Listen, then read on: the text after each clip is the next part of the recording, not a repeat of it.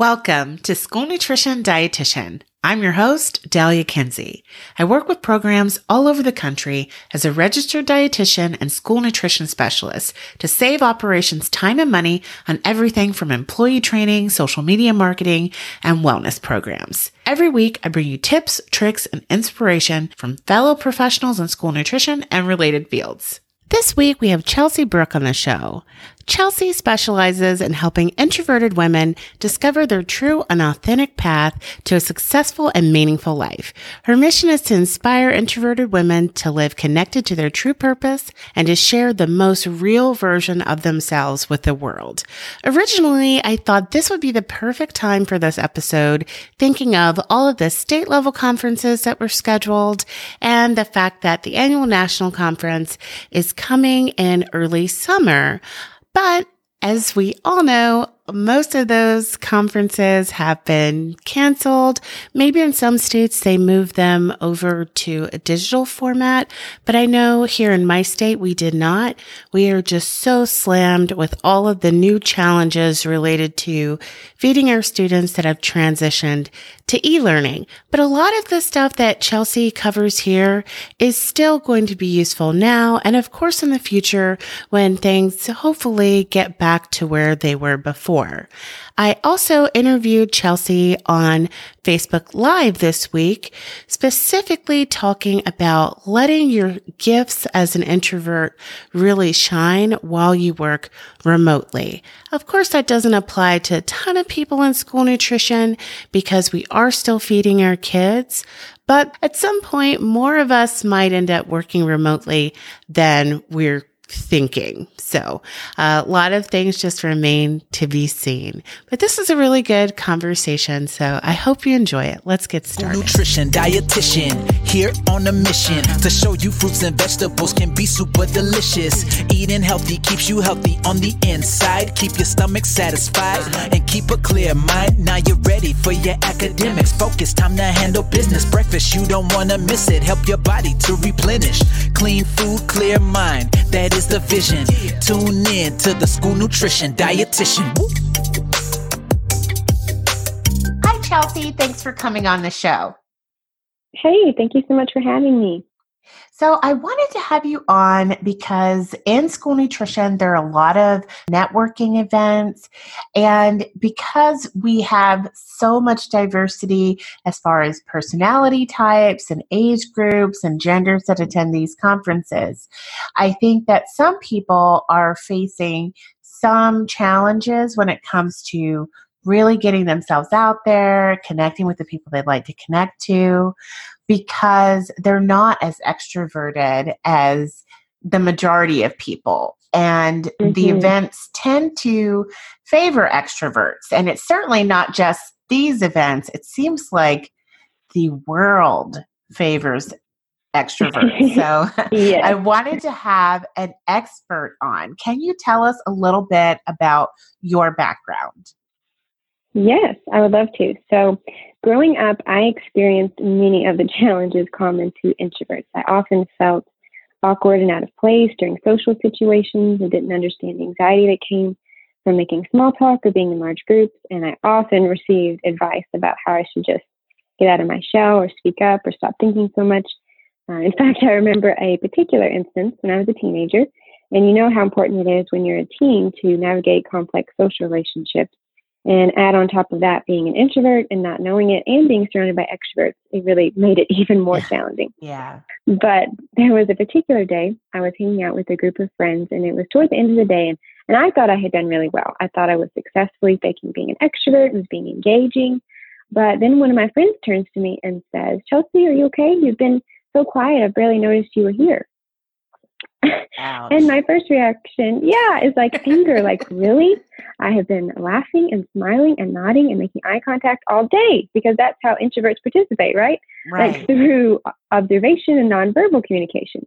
Apparently she wasn't getting that. But my second reaction was just shame. And of course, I'm thinking all this in my head. Why can't you just be more talkative? Why do you have to be so awkward? Why can't you be normal like everybody else? And apparently it had been a little too long because my friend was starting to look concerned and other people were noticing as well. So I just quickly said, I just haven't been feeling well today. And so I made excuses for my introverted nature because A, I didn't know I was an introvert, and B, I was clearly getting the signals that how I was not okay. And so I've had so many experiences like that throughout my life. Wow. Go That ahead. just sounds extremely stressful for a teenager to Yes. go through. You're trying to mimic what you think is normal extroverted behavior, and hmm it's totally not coming across. I think a lot of introverts relate to that because they have so many experiences where we're misunderstood. I was lucky enough that I found out, I guess fairly early, also during my teenage years, that I wasn't any of those things, that I was just an introvert. So, being one of those typical overachiever kind of people as well, I started college at 16 and majored in psychology and sociology, which is where I really got to dive deep into the introvert temperament, personality, and started learning the best ways to work with my personality instead of against it. And then I went on to graduate with a 4.0 in my graduate studies and earned a master's degree in counseling. So at that point, I really started working as a professional counselor and further strengthened my knowledge and skill set in personal development, positive psychology. And then I also started working with introverted women to help them uncover their true path and passion and develop their self-belief, and taught them the unique mindset strategies that they would need to embrace who they are and to create a career that they love. And introverted women, we're such a unique group because we are so often misunderstood and mislabeled and misguided on who we are, who we're supposed to be, that when we go to pick a career, we're really not basing it on a deep understanding of who we are, our strengths, but on this extroverted ideal that we've been told to live up to our whole lives. And the other piece of this is I really wanted to empower women, particularly introverted women, that no matter what's going on in their personal lives, relationships, that they can create a life and career based on their passion and create a secure future for themselves. So for me personally, my dad left when I was 16. I've been married and divorced. So I know what it's like to not know what your life is going to look like and to start making decisions out of that fear and survival instead of out of your passion and confidence. And I found that that's true for many of my clients as well. So personally, professionally, I've had so many reasons that I'm so passionate about this group. And I'm so thankful to be able to support and empower them in these kind of ways. You really have a unique personal experience that you're adding to all of your years of study that gives you an edge when it comes to understanding what other introverts are going through. Can you explain what the real difference is between extroverts and introverts? Because there's more discussion about it these days, but sometimes I think it still isn't clear. Absolutely. So one of the first things I find interesting is that the dictionary actually defines an introvert as a shy, withdrawn person, which really sadly shows the bias in our culture against introverts, because one of the first things I make clear is the difference between introversion and shyness. So introversion is a temperament and personality type, while shyness is a social anxiety. So while some introverts may be shy, extroverts can actually be shy as well. And one of the biggest differences between introverts and extroverts is how we process and respond to information. So let's say you're having a conversation with an extrovert. There's not going to be a lot of lag time between what they're thinking and what they're saying. And they're going to typically say the first thing that comes to their mind, and that's just how their brain works. An introvert, on the other hand, actually uses a different, longer, more complex pathway in the brain. So as you're talking to an introvert, they are processing what you're saying and considering ways to respond, maybe what words they might want to use to convey their response. Other times they've been asked this question or how it makes them feel. And at this point, it's been far too long and people begin to wonder if you're okay or they've moved on altogether, which of course can add to the misunderstandings about introverts. And another big difference is how we gain our energy. So extroverts gain their energy from being around other people and being in busy environments, while introverts gain their energy from being in silence and quieter environments. And just a quick brain-based explanation for some differences between introverts and extroverts has to do with neurotransmitters. And neurotransmitters are simply chemical messengers in the brain that are responsible for creating our feelings, moods, behaviors, basically keep us functioning as normal individuals. And introverts are more sensitive to the neurotransmitters dopamine and adrenaline, which means we need less stimulation and less going on in our environment to get that same feel-good feeling. So we're more easily overwhelmed by noisy environments and prefer quieter environments most of the time. And this is also why introverts may feel really good, like in a library or a coffee shop where it's basically quiet with coffee in the air. And extroverts may eventually find this kind of environment boring or understimulating because their brains need more going on to get that same feel-good feeling. And it's also why introverts can appear to zone out or have difficulty thinking, finding the right word, or just keeping the conversation going in busier environments. So it means a lot of times we may look bored or aloof or uninterested when in reality we're just overwhelmed and trying to process all the information going on around us. That is a lot. That's definitely deep in my understanding as well. I love cat cafes because they take quietness to another level because you don't want to startle the fur babies. So that's that would be awesome. Places to go. It's so calm in there. It's great. But like you mentioned, people tend to think introverts are just shy or maybe they're withdrawn and they don't like people. What is the truth of that when it comes to what are some combination types, or is there any such thing as a combination? Because I know lots of introverts that are known to be very loving and engaging in small groups, and then other introverts that really just want to be alone almost all the time. Yeah, that's a great point as well. And there is actually a term for a person who's right in the middle, and they're called an ambivert. So that's a person who is right in the middle, being an introvert and extrovert. But kind of like you pointed out, introversion and extroversion is really on a continuum or scale. So just because two people are introverts doesn't mean they're going to be exactly the same, because there are different levels or intensities to being an introvert, and where you fall on that scale will determine, like you're saying, how much you're drained by being around others, or just where your sweet spot is between having alone time and social time. So it's really just important to pay attention to how you feel in different situations and when you feel most balanced, and then that will help you figure out what works for you. That makes a lot of sense. You also mentioned that you cater to supporting introverted women in particular. Is there a difference that you've noticed with how your gender expression affects your introversion and how that shows up in your life? I think the biggest difference that I find is just what's culturally acceptable. Like for, women, we're supposed to be very social, gregarious, excited, talkative. Like that's, I guess, like the typical woman is more seen as extroverted. And so I think for men, it's more acceptable to just be kind of the quiet type or the strong, silent type. But women don't have that. So that's what I see a lot, and why I'm so passionate about introverted women, because we kind of have this double bias going on. First of all, what women should be like, and then also that we're supposed to be like an extrovert. So an introverted woman really has a lot to overcome in that way. Okay, that makes a lot of sense, but that's funny. I never really considered that was one of those expectations of being female, because it's often a complaint or criticism that women talk too much or they're too social. Or so you would think that if women are condemned for it, there wouldn't really be an expectation for it. Gender bias gets you coming and going. So it's a problem when you talk too much, and then everyone's going to ask you what's wrong with you if you aren't super bubbly and loud.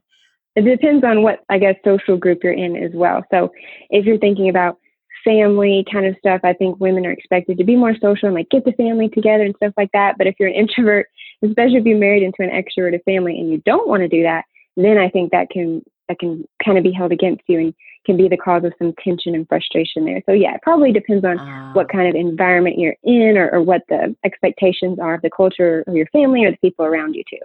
Sometimes I feel like I want to do more social things at my house, but because my energy for that type of engagement goes up and down, I hate to commit, because I'm like, yeah, I think I want to do that today. But once we actually get there, what will the week have been like? Will I actually do it? And the expectation is that I'm going to lead our social calendar. So I hadn't even noticed that. And you said your friend said, oh, after you thought you were doing such a good job of passing as an extrovert, I barely even noticed you were there. Yeah, I know. That is a common one. That's crazy, because I feel like now as an adult, that doesn't happen to me as much. But every now and then someone will start telling me about a meeting they went to or a class they were in. And I'm like, I was right beside you. What are you talking about? So they're not even saying, I barely noticed you were there, but they're expressing that. truly forgot I was there. And I was there Yeah. listening and nodding my head and being forgotten. Right. I know, Very because I think, introverts think that a lot of times they're being respectful, like if they raise their hand or if they wait to be called on or they wait for that perfect moment in a group setting to say something. And other people assume you're just shy or you need to be encouraged to participate. So yeah, there's so many misunderstandings that can happen. So, what can we do to be better understood as an introvert when we're in the office setting, for example? I think one of the first things that we have to realize is who you are as a person. So if you understand yourself as an introvert and you understand what works for you and what doesn't work for you, then you're going to be so much more prepared and likely to be able to advocate for yourself, especially in a work setting. So that's my number one tip, is to know yourself, know who you are, how you think, how your brain works. And then two, you're going to be able to educate others when you know that. And it doesn't necessarily mean that you have to go advocate for yourself. You know, a lot of us think, oh, you have to be really outgoing and talkative to do that. Advocating for yourself as an introvert is totally different. So you can advocate for yourself simply by educating others and say, actually, I participate through observation more. And then when I have something to say, I say it then. And even doing that makes it okay, takes away the stigma and shows that you're confident in who you are. And then three is to just know your strengths, know what works for you.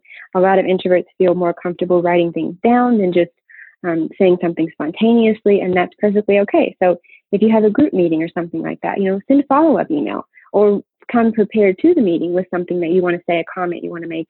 Try to make it toward the beginning of the meeting so that you're not waiting and feeling anxious, just waiting for that perfect moment or to be called on.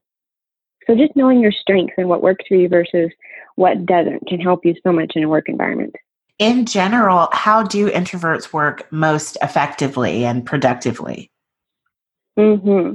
So an ideal introverted work environment is really simple. It's based on the idea that creativity really thrives with silence and independence and organization. So to do our best work, we need a few things. One, physical space to be on our own, preferably not a cubicle because this wouldn't provide quietness. Mm-hmm. Two, scheduled time to be uninterrupted. As an introvert, this is a big one for me, and I really have to be protective of your time because your energy can be drained so easily, and because we can become so involved in something that we're thinking about that for someone to interrupt that time and ask, hey, what do you want for lunch? Then we have to completely shift our mind, think about something else. It could take us 20 minutes to get back into that space that we were in when we were focused. So uninterrupted time is super important. Clear expectations is also another big one, and the option to provide feedback or participation through written form, because a lot of introverts feel more confident and comfortable expressing themselves that way, and then timelines for due dates or tasks. So these are just simple guidelines, which I think can really be helpful for any personality because it gives us the time and space to process not only other people's opinions, but also to consider our own thoughts. And unfortunately, in kind of a typical work environment, it's usually more skewed to favor extroverts and introverts. But I think this is a disservice to both because to introverts, we aren't able to show our best work, and extroverts, because they can also benefit from that individual time to formulate their own thoughts and stay organized and on task. Right. I've been reading a lot lately about the myth of multitasking and how interruptions destroy productivity. But at the same time, it seems like it's become so standard and everyone seems to believe that multitasking is a thing. I could see expressing that you want to monotask being seen as like a handicap somehow, that you don't know how to multitask, when I question whether or not anyone really does. Exactly. You think you are, but have you measured your productivity? Like chances are it went down when you decided to allow that interruption to happen and not to guard your time. Right. Yeah, that's something I was thinking about recently, is because there is such a rise of that and we have so many expectations on us. I think introverts are going to have a unique opportunity to stand out, and people are going to start seeing that our way isn't so bad, to take time for silence and to stay on a certain task and stay organized. I think that's really going to make us stand out in a positive way. Absolutely. And then when it comes to the deadlines, why is that especially crucial for the introvert? Well, I think many of us, and I found this especially true for introverts, do best when we know what's expected. And so if we have timelines and deadlines, and we can plan out, we can prepare. I know that helps me a lot. And so if you don't have that and it's just kind of like, oh yeah, just do whatever, like turn it in, or it's like fuzzy on the date, then we feel very chaotic and not prepared and organized. And for introverts, we thrive on having that planning and prepared time, because we can find ourselves in situations where spontaneity is needed, and that's not our best. We're more spontaneous when we're prepared, not when we don't know what we're going to say. So those timelines and deadlines are really important to keep us prepared, to help us be able to stay organized and on task, for that project or presentation or whatever we're working on. Yeah, I can really, really see that being true for me, because with podcasting, you are over yourself. And I knew I needed to set some deadlines, because I love to start a project, but finishing a project's not as exciting. And I feel just completely discombobulated with no structure. And I don't know if that's all the introversion, or also being just a person who thrives with structured time, and I get virtually nothing done when I am free to do things whenever I want. I like a packed schedule, and my husband loves unstructured time, and he's an extrovert. So he doesn't understand it, but we've been together for like 14 years now, and he has just come to accept it, that I do have a calendar. I'm not getting rid of it. And if I do, then you'll just see me sitting around watching cartoons all the time. I will do literally nothing if it's not structured. So I hear people talking about, oh, I'm just a couple of episodes ahead. And that's insane to me. I have my editorial calendar, and I know that it's not optional. I have to stay structured, or just the productivity is out the window. So that one makes a lot of sense to me. So if people are attempting to network, how would you recommend that an introvert successfully approach networking events when they venture out of the office and they want to connect with others? Yeah, so networking is really important, like you're saying, especially if you want to grow your connections, move up in a company, secure a higher position. And if you're an introvert like me, this is probably one of the last things you want to do. But with a process and a plan, I've found even networking can be a lot more enjoyable and less stressful with 3 simple strategies. So number 1 is to have a goal. Know what you want to walk away from this networking event with. Like, are you trying to make connections for a project, meet higher ups, get promoted, seek a specific position in a certain company? Know what you want and what you're looking for, and who you need to talk to, so that you know what success looks like to you at the end of the event. And number 2 is to prepare beforehand what you're going to say. Once you know your goal, you'll have an even better understanding of what you need to say about who you are, what you do, as well as how to direct the conversation. So have in mind ways you can link what you do with what you really want to be talking about. And number 3 is to just be curious. Ask questions and be interested in others. Really, for the most part, people love to talk about themselves, and they're much more likely to remember the person who seems genuinely interested in them versus someone who seems to only want to talk about themselves or have their own agenda. So I think for introverts, and really for any personality type, but definitely for introverts, having a goal, preparing what you're going to say, and just being curious and using that natural listening skills that you have as an introvert can be super helpful when you have to network at all.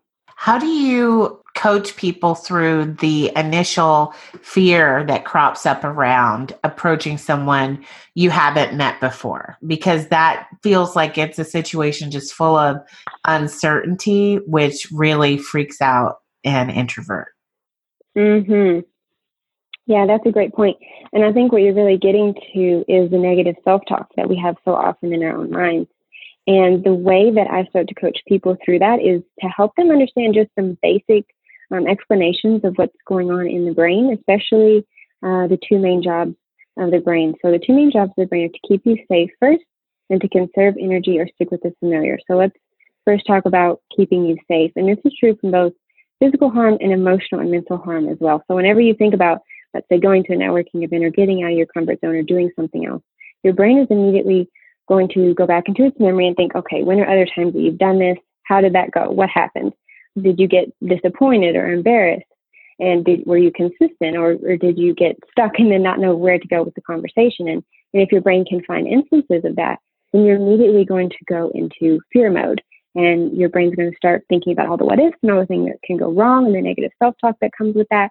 And then you're going to start procrastinating, even for things that you really want, and you're not going to understand why. And the second part of that is that your brain wants to conserve energy and stick with the familiar. And your brain doesn't differentiate between things that are helpful or unhelpful, or healthy or unhealthy. It just knows this is how we normally respond and process and respond to certain environments and situations. So understanding what's going on there, and knowing that if you're starting to feel uncomfortable, then you're really pushing that boundary and that edge of your comfort zone. And that's actually a good thing. A lot of times we think that if we're feeling uncomfortable or feeling stuck or we're feeling stressed out, that this is a bad thing. But it's really just your body's way of telling you that you are pushing through and you're becoming a better, more aligned, healthier version of yourself. So just understanding your initial resistances to doing something new, to networking and pushing that comfort zone, it's going to feel uncomfortable, but that's actually a positive. So with a simple perspective shift, you can really do more than you ever thought you could. How do you make a distinction between what your body is telling you to say no to and something that is actually a positive, an opportunity to grow?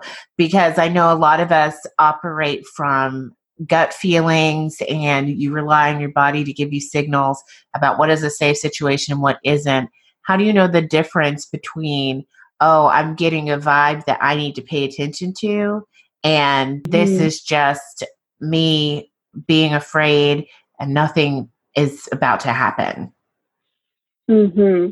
Yeah, that's a really good distinction to make, because I really encourage my clients to go with their gut feelings and to trust themselves, because we're really taught our whole lives to kind of shut that off. And kids are actually really good at this, about trusting themselves. But then as adults, we only go into our logical brain and we don't connect with our body anymore. One of the ways that I tell people to kind of work through those things is to free flow journal, and not to stop yourself or allow your what ifs or negative thoughts to get in the way, but just journal and go through it, and then go back and read it from like a third party perspective. You can kind of get some distance that way, and you can see if there are themes or certain things that keep coming up for you that you're like, wow, I want to do this, but I'm clearly like blocking myself because this keeps coming up in my writing. And that's why it's so important not to stop yourself and think, oh, well, that's not realistic, or that sounds scary, so I don't want to do that.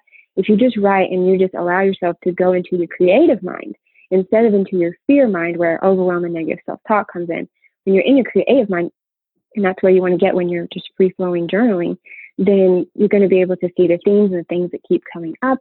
And then you can kind of get that perspective on it and be able to see, okay, this is a fear, this is a block, and then this is something that just isn't really for me. But you have to make sure you're not coming at it from a fear state, because then you're going to misinterpret things that you actually could do and want to do just because you think that you can't or you're afraid of it. But giving yourself that space to journal and to not block yourself will allow you to get that space and distance and kind of a third party perspective to differentiate between the two. Right. I really like that you're giving us actual exercises and clear things that we can do. Because like when you mentioned in the beginning, people were giving you advice in your teenage years about how to cope with your introversion. They say vague things like, well, just get out your box and just, don't be afraid, which you can't just flip a switch and change your true nature. And you can't just flip a switch and change a habit that you've had for years. So where else can we go to see more exercises, or do you have any other tools for us? Yeah, absolutely. Well, I'm actually giving away a free training series. So if someone is resonating with this and they want to get a jump start on how to figure out their passion or have more self-belief and then learn those mindset strategies and those success techniques, then I would encourage them to sign up for that free training series, which gives the quick, easy to implement strategies for all three of those areas. And you can get that at thepathfinderforyou.com/free. Perfect. And I'm going to include that link in the show notes too. At the top of the interview, you also mentioned that another area of expertise is positive psychology for you. What is positive psychology? So positive psychology really posits that we need to be focusing more on our strengths than trying to improve our weaknesses. So long, especially in the psychology field, we focused on mental disease and disorder and illnesses and things like that. So we were always kind of coming at it from the back end, like this is the problem, this is what we need to fix. But positive psychology, which is a fairly new field, came and said, okay, instead of trying to fix all these things that are wrong, and of course there is room to address mental disorders and things like that, but instead of focusing on kind of a sickness model, they focus on a strengths-based model so that you look at what you're already naturally good at and you try to improve in those areas instead of putting all of your time and resources into trying to fix things that are wrong with you. And I think this has been crucial for introverts because, like we've been talking about, we have so many signals and so much feedback that who we are isn't right and isn't good enough. And really in psychology, that has been a big bias. And as a counselor, I can say that it still is for a lot of people. So there's a lot more educating and advocating that we have to do. So for introverts especially, this move toward focusing on your strengths, and like we were talking about, introverts naturally spend time by themselves and enjoy silence, and that's where creativity thrives. Research has even proven that for any personality type. So focusing on your strengths as introverts, like I said, we tend to listen more than we talk. We like to spend time alone. We like to, be by ourselves and have time to process.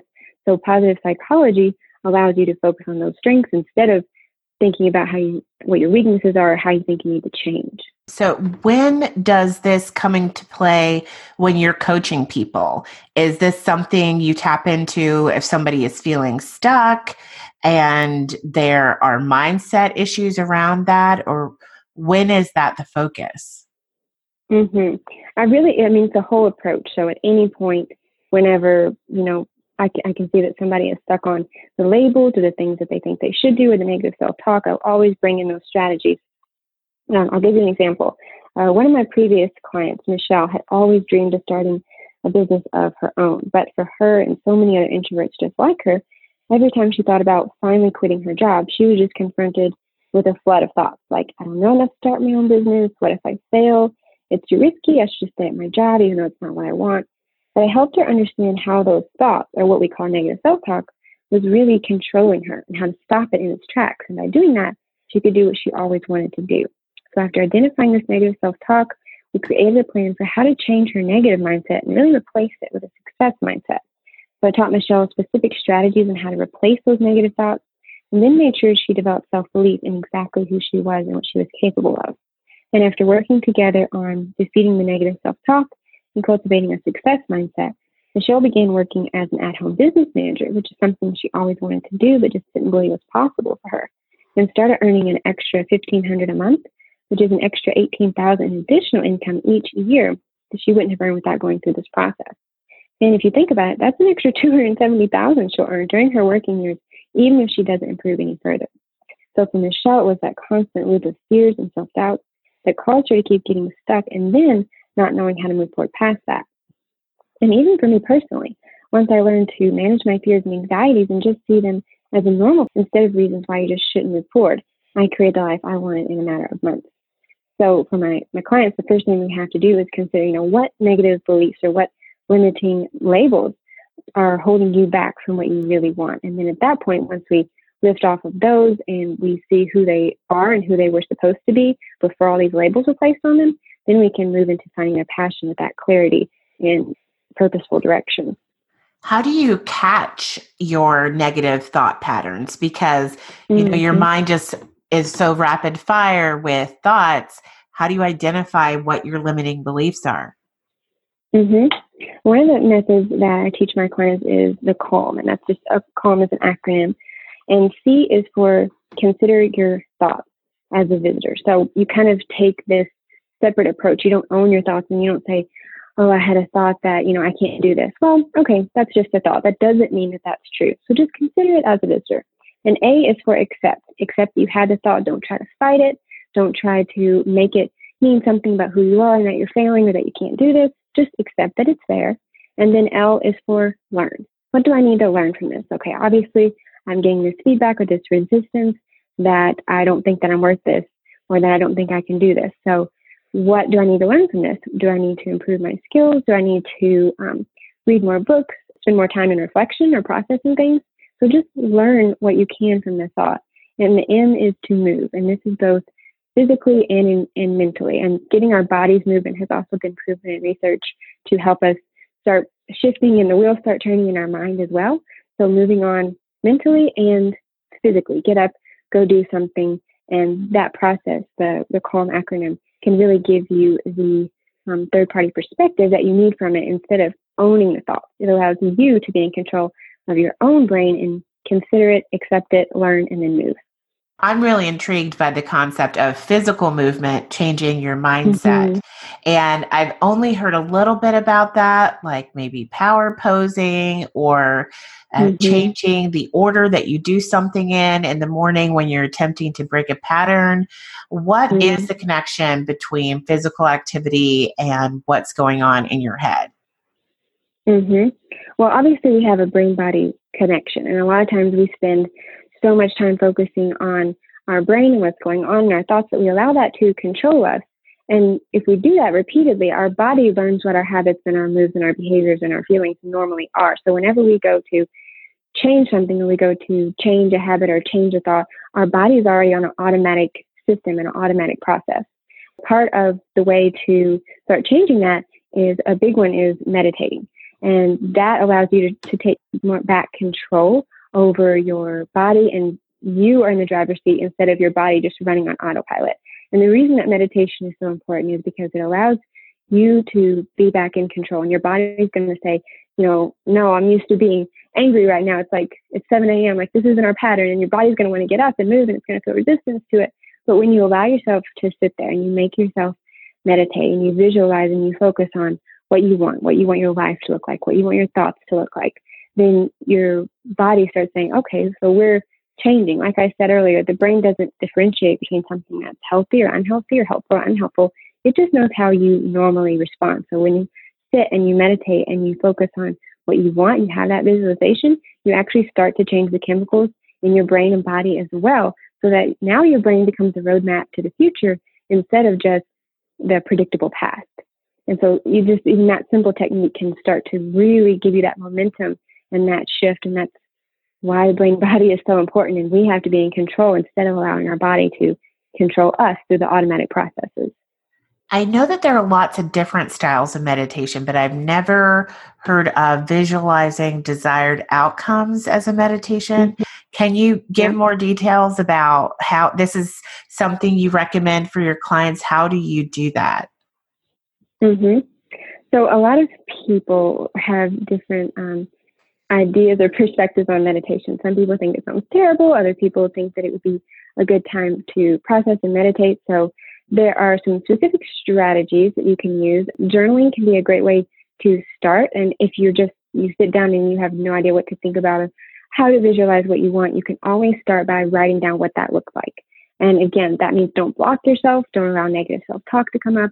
Write down what your ideal life looks like. If it's your career that you want to focus on, write down what that would look like. And most importantly, how you would feel, because feelings are really what guide our thoughts and our behaviors. So make sure that when you write that, you're really getting into that feeling state and you can clearly see what that looks like. And then you can read over that if you're kind of struggling with meditating and you have all these other thoughts coming in.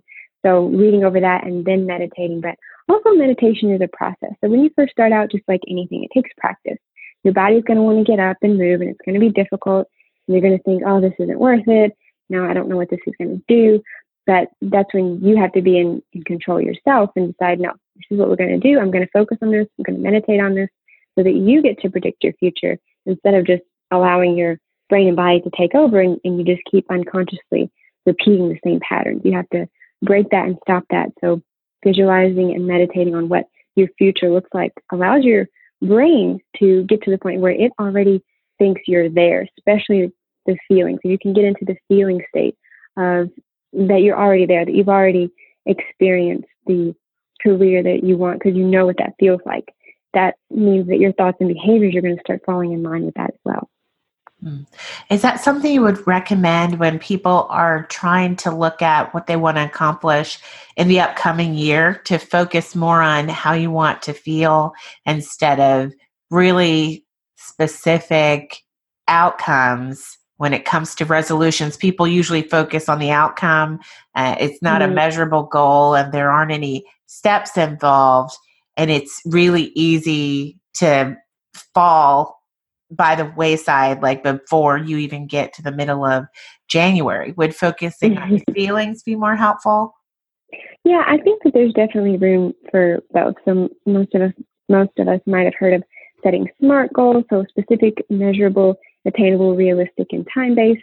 I think that there's definitely something to that. And I do teach that as well because you want to know that you have specific steps to reaching goals and they need to be measurable so that you know what that looks like and when you can say, yes, I've achieved this goal. However, you also need to get into the feeling state of that goal because if we don't have a connection with it, it's going to be hard to find the motivation to move forward. It's going to be hard if we don't have a why right in front of us, then it's really easy to get distracted with other things.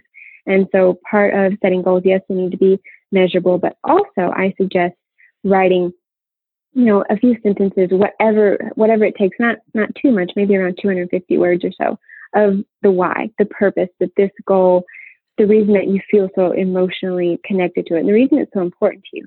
So you have both the measurable aspect of the goal, but then also the feeling of it, because that's what's going to motivate you, push you forward, and start to make those changes in your brain as well.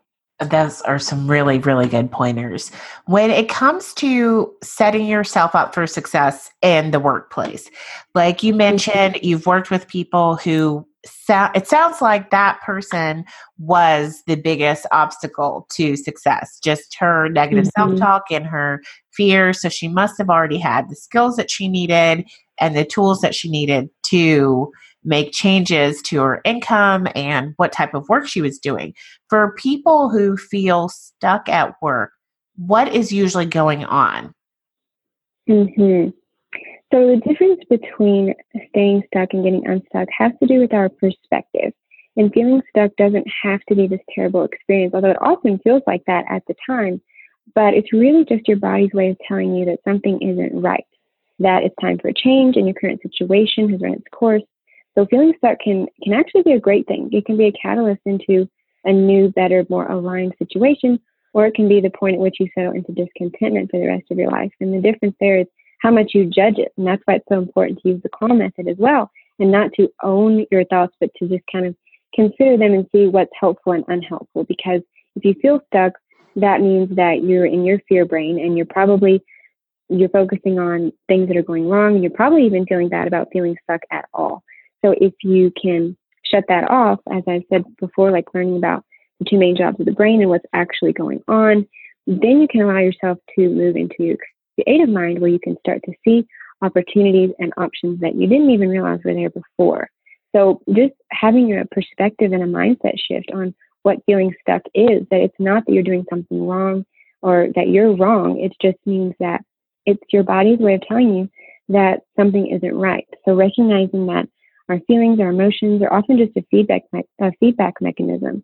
So what's going on in our heads and hearts gives us so much more peace and understanding and how to start making changes into your life. And you don't have to have everything figured out. No, that could be another reason that we stay in our fear brain and we feel overwhelmed. You just have to start. And it starts by accepting that it's okay to feel this way. And then just get into your creative mind. Again, do some free-flowing journaling. Just see what comes to mind. See what's going on inside of you and get that out on paper. And then decide just what your first next step will be. You don't have to have everything figured out. You don't have to see the finish line. You don't have to know how everything's going to come together because you don't have the skills yet. You don't have the opportunities yet. But if you start the journey, they'll come up along the way, but you just have to be willing to start.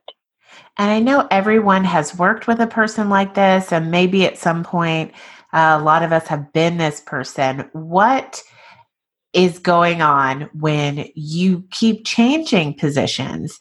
So you feel something's not right, you feel stuck, you're not happy, and you change positions. Initially, you go through a honeymoon period, and then again, that same feeling creeps up.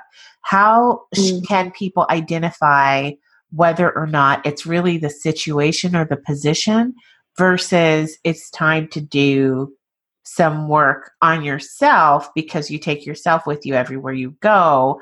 Sometimes it isn't the environment. How do you know the difference? I think it goes back to a lot of times when we were growing up, especially if you're an introvert, you probably didn't know that you were one. And so you received lots of feedback and advice that didn't fit.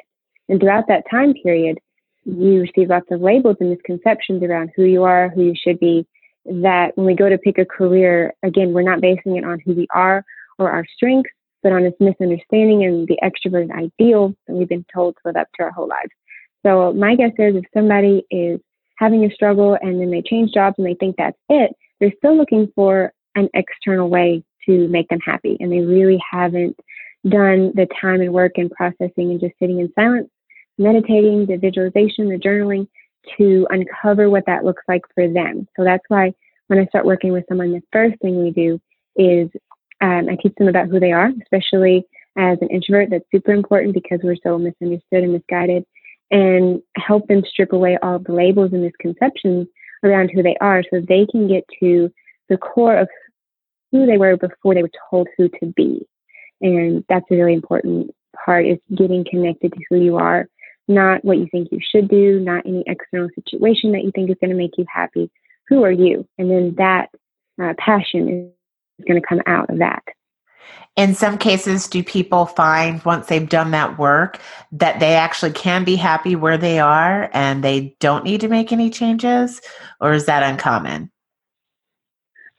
Typically, they usually have, if they're in a situation and they're coming to me, they're probably unhappy for one reason or another. And it's probably because when they made a decision to enter their career or to have this job or be in this company, it's because it was based on some other suggestion or a label that they had on them that, oh, this is what you should do.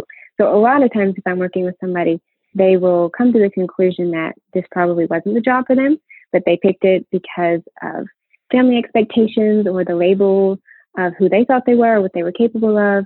But if you remove all of that, a lot of times people find, oh, I actually want to do something more, and I'm far more capable than I realized. So that's when the opportunities and the options start to open up.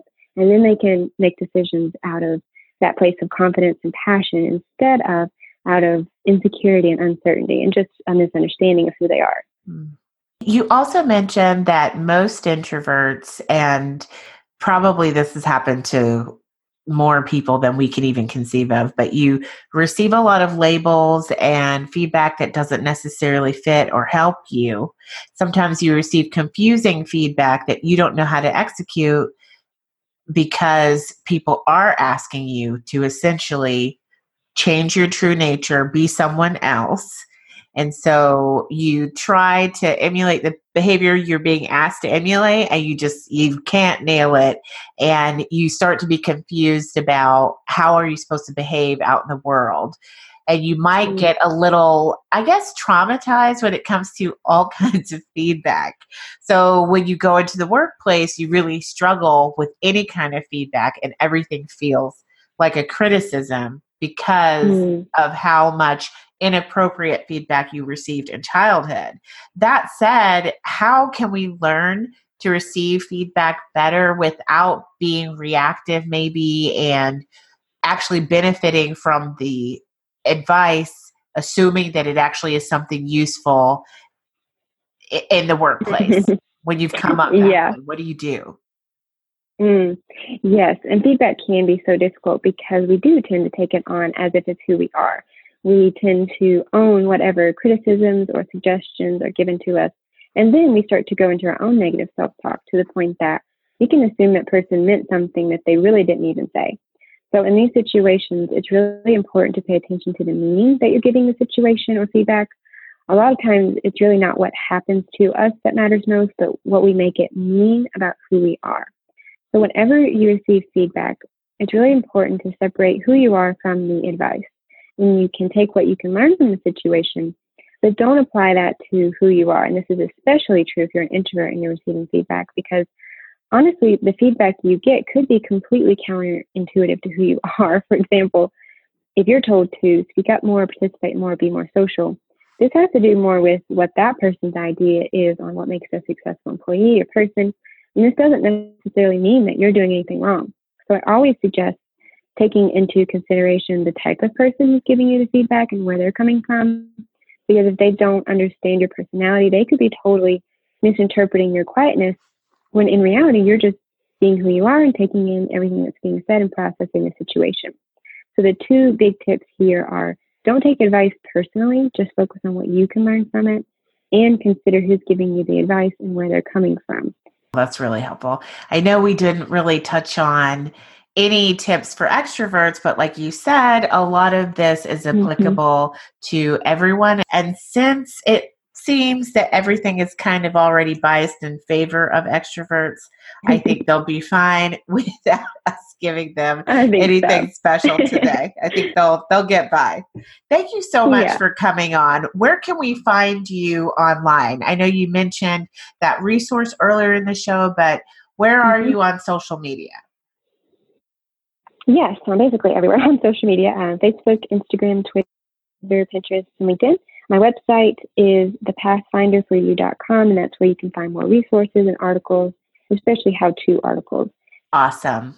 Thank you so much for taking out the time to come on. Yes, thank you so much for having me. I hope you got as much out of that conversation as I did. Chelsea is really a pleasure to talk to. She just has a lot of valuable information to share. Remember, the only fee for the show is that you share it with others every time you hear something useful. And that should be every episode. All right, everyone. Stay well. I'll see you next time.